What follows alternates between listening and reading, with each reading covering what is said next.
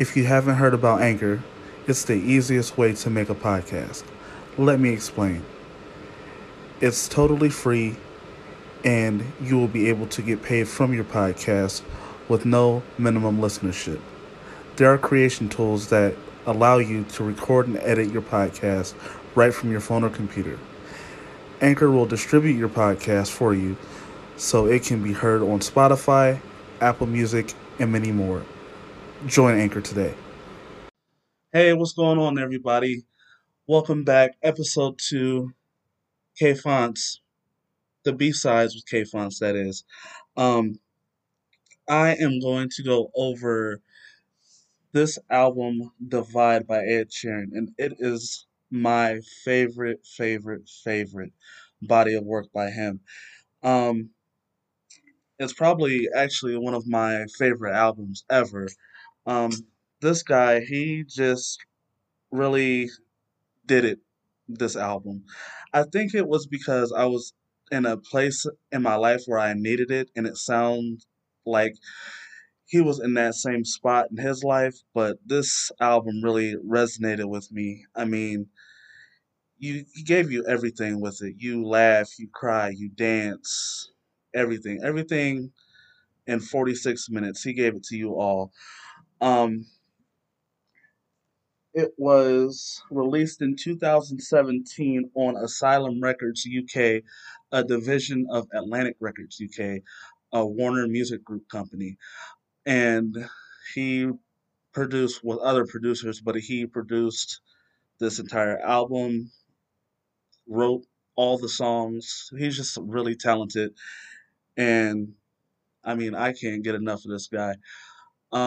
The album, it did start out slow, even though I just said it was my favorite body of work by him, but it started out slow. The lead off track is called Eraser. Uh, I would give that about a 3 out of 10, if I'm being totally honest with everybody. And then this was a single, but I did not care for it. Castle on the Hill. It was just like, I don't know, it was too sad in a way. Like, his friends died, parents didn't care about him, girl left him. Like, it was sad. Um, but then that boy starts to heat up. My guy has a song called Dive, and it's a love song. And man, when I tell you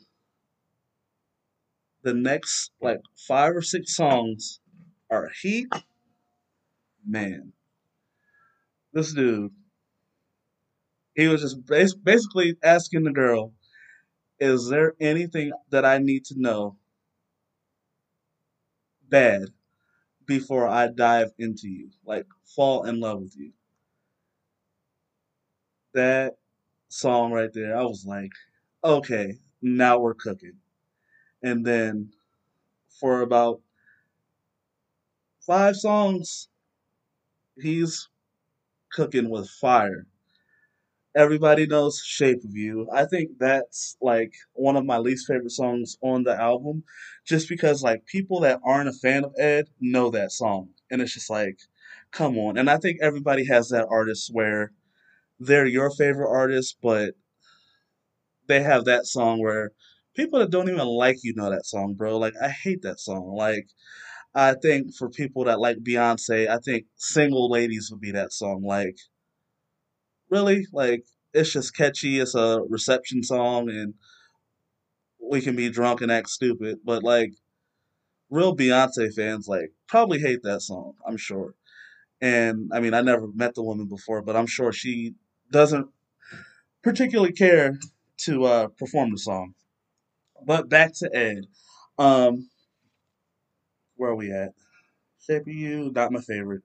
Um, I get it. It's catchy, and also he said when he wrote this album that he wanted to have some R&B feel for some of his tracks. So if you listen closely, I think they switched it up enough in the arrangement in the studio to where you really have to listen. But it is "Shape of You" by TLC, and Candy Burris from the Housewives of Atlanta actually has a Grammy from that song because of him. Um, but yeah, it was a nice nod to TLC, catchy song, but just not my favorite. Then after that is probably my favorite song on this album, and definitely like top three Ed songs ever written.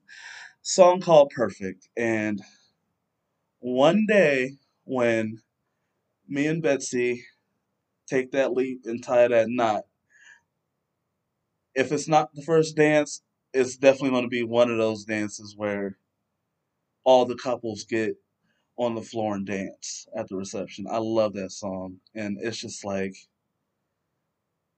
no matter what, you're perfect to me. You're perfect in my eye. Like, I love that song so much. Um, if I was a songwriter, I'd probably write songs like that just to love because to me, and maybe I'm just like weird, I guess, but to me, it's just too much hate in this world. And I don't know if you love, like, just love your partner, just love your friend, but just like anything talking about love, I'm for it. And I think that's why I really like Ed Sheeran like that because his subject matter, even though it's for like his significant other, his girlfriend that turned into his fiance and now it's his wife, just was always talking about love. And I think that's why he's one of my favorite artists. Okay, so jumping back into this album, next we have Galway Girl. And that one's a dance song. I like that one. Something that you can have fun to.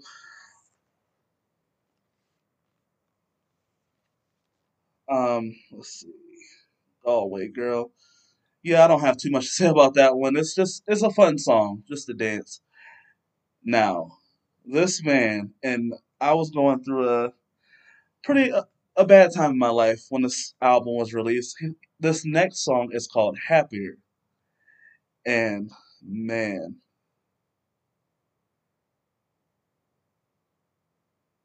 it was just like this man read my entire mind when he wrote this song.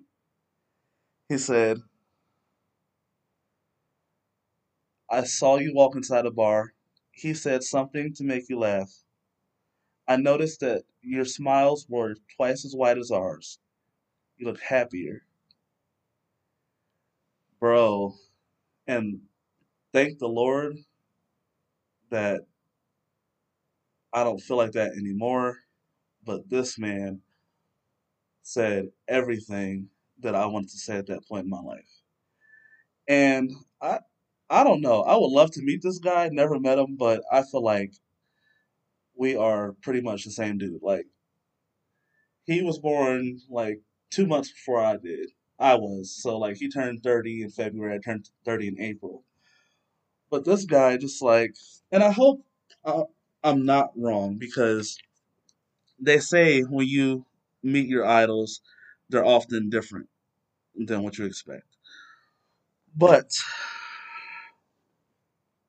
this dude actually, he said every single thing that I always want to say in that song.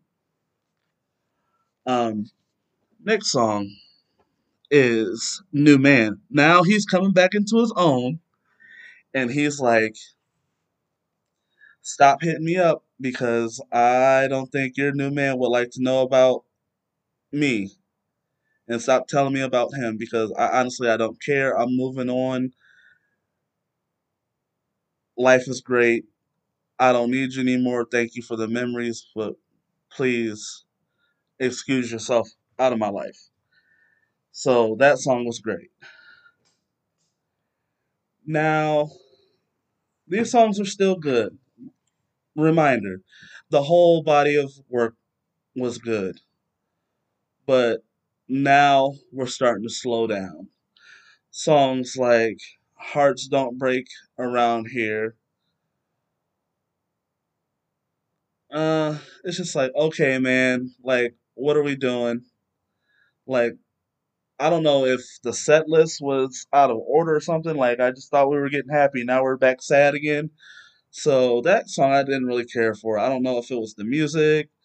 the lyrics or what, but it just wasn't for me. Um, what do I know? That song's good. He has a lyric in the song, I think it's in the chorus, it says, "Love can change the world in a moment, but what do I know?" And I'm like, dude, that's some real stuff right there. Because I think this world would be a better place if we just loved each other. And so when people put that in their music, because music makes everybody come together, it's just like, wow, this is somebody that gets it. And after that, we have What Will You Feel? Um, wow, I can't read today. How would you feel? Um, it's just asking her, how would you feel if I told you I loved you? Again, good message, but this one wasn't really my favorite. Rolling into this next song, this one had me crying like a freaking baby. And mind you, my mother is still in the land of the living. I could, I'm texting her right now. I can still text her, call her, hug her, all that stuff. But this song is about his mom passing away. Oh my God. If you need like a good cry and just to cleanse your soul, cleanse everything, and just like let all that stuff out, I suggest, especially like if your mother or father is not here anymore, I suggest you listen to that. And my condolences goes out to you. But man, this song, it's just like it makes you appreciate those people um, in your life a lot more. So, if anything, if you only check out one of these songs on this album, I definitely say it should be this. Like, it's not like sad over love or wanting to dance or nothing like that. It's just like, I thank you for being my mom. I'm glad you can be with God now. You're at peace. So I definitely would recommend that song. If you only listen to one of these songs, listen to that one. Um, Now we're partying again. We're having a great time. Um, Barcelona is the next track, and this dude in this song made me want because me and my girlfriend we talk about marriage often, and she's like, "Where would you want to go on a honeymoon?" I'm like, "Barcelona," and I wanted to go to Barcelona ever since I heard this song. He makes it sound so much fun, and like this dude started speaking Spanish, and just the like the Spanish groove of the song, like the musicianship. I will be going to Barcelona in the next 2 years. Mark my words. And the next one is up there with one of my least, well, yeah, one of my least favorite songs. Uh, Bibia B Yaye. Don't really like it. I don't know if it's because I don't understand the title or what he was trying to say in this song, but just wasn't for me. Um, then we have Nancy Mulligan. This is a song about a man named William Sharon and Nancy Mulligan and them falling in love and them making his dad and then them making him. So just about his grandparents' love story. And the last track is track called "Save Myself." It was a pretty solid song. I mean, it's nothing that I honestly revisit often. So I would say this whole album, it is some duds. I mean, I wouldn't say, oh my God, there's no skippers. Like I don't really do that with artists. Like just because I like them, I won't be that biased like that. So I would give it a solid 8 out of 10. It's definitely worth the listen. But yeah, I definitely say check it out in your free time. Don't quote me on it saying it's the best album ever in the world because it's not, but It's a great solid body of work and it makes you feel every emotion. So if you are a person that likes to feel your feelings like me, please give that a listen. Okay, we are back. Had to get something to drink. Did a lot of talking. I never went for almost 15 minutes. So I'm back now. But this next segment I would like to talk about is called A Minute in Sports. Yeah, we don't always have to do music the entire time and then that'll be over. So I kind of want to do something else that I'm passionate about, which is music. So this weekend, yesterday, we just wrapped up the NFL draft, and I can say, probably everybody that listening to this knows that I am a diehard Arizona Cardinals fan. I have been a fan since 2004. So on that team, it was a black quarterback before black quarterbacks were really in the NFL. We had a dude named Jeff Blake. Larry Fitzgerald was a rookie. Um, I don't know if we had Anquan or not. I don't remember. Safety named Adrian Wilson. He was a dog. I honestly believe he should be in the Hall of Fame. And Pat Tillman was on that team. Rest in peace. But yeah, man, I think we did pretty good. We got a linebacker, and I really, really, really like that pick because we were like from the opponent's goal line to the sorry, from our goal line to the opponent's 20, we were 31st in defense. So like we need guys that's coming in there on defense. Like, yeah, we got a guard to help protect Kyler and all that, but our defense was the reason why we didn't make it to the playoffs. So I'm happy with that. What is this dude's name? That's what I'm looking up now. Let's see. Um, hmm. They make everything difficult.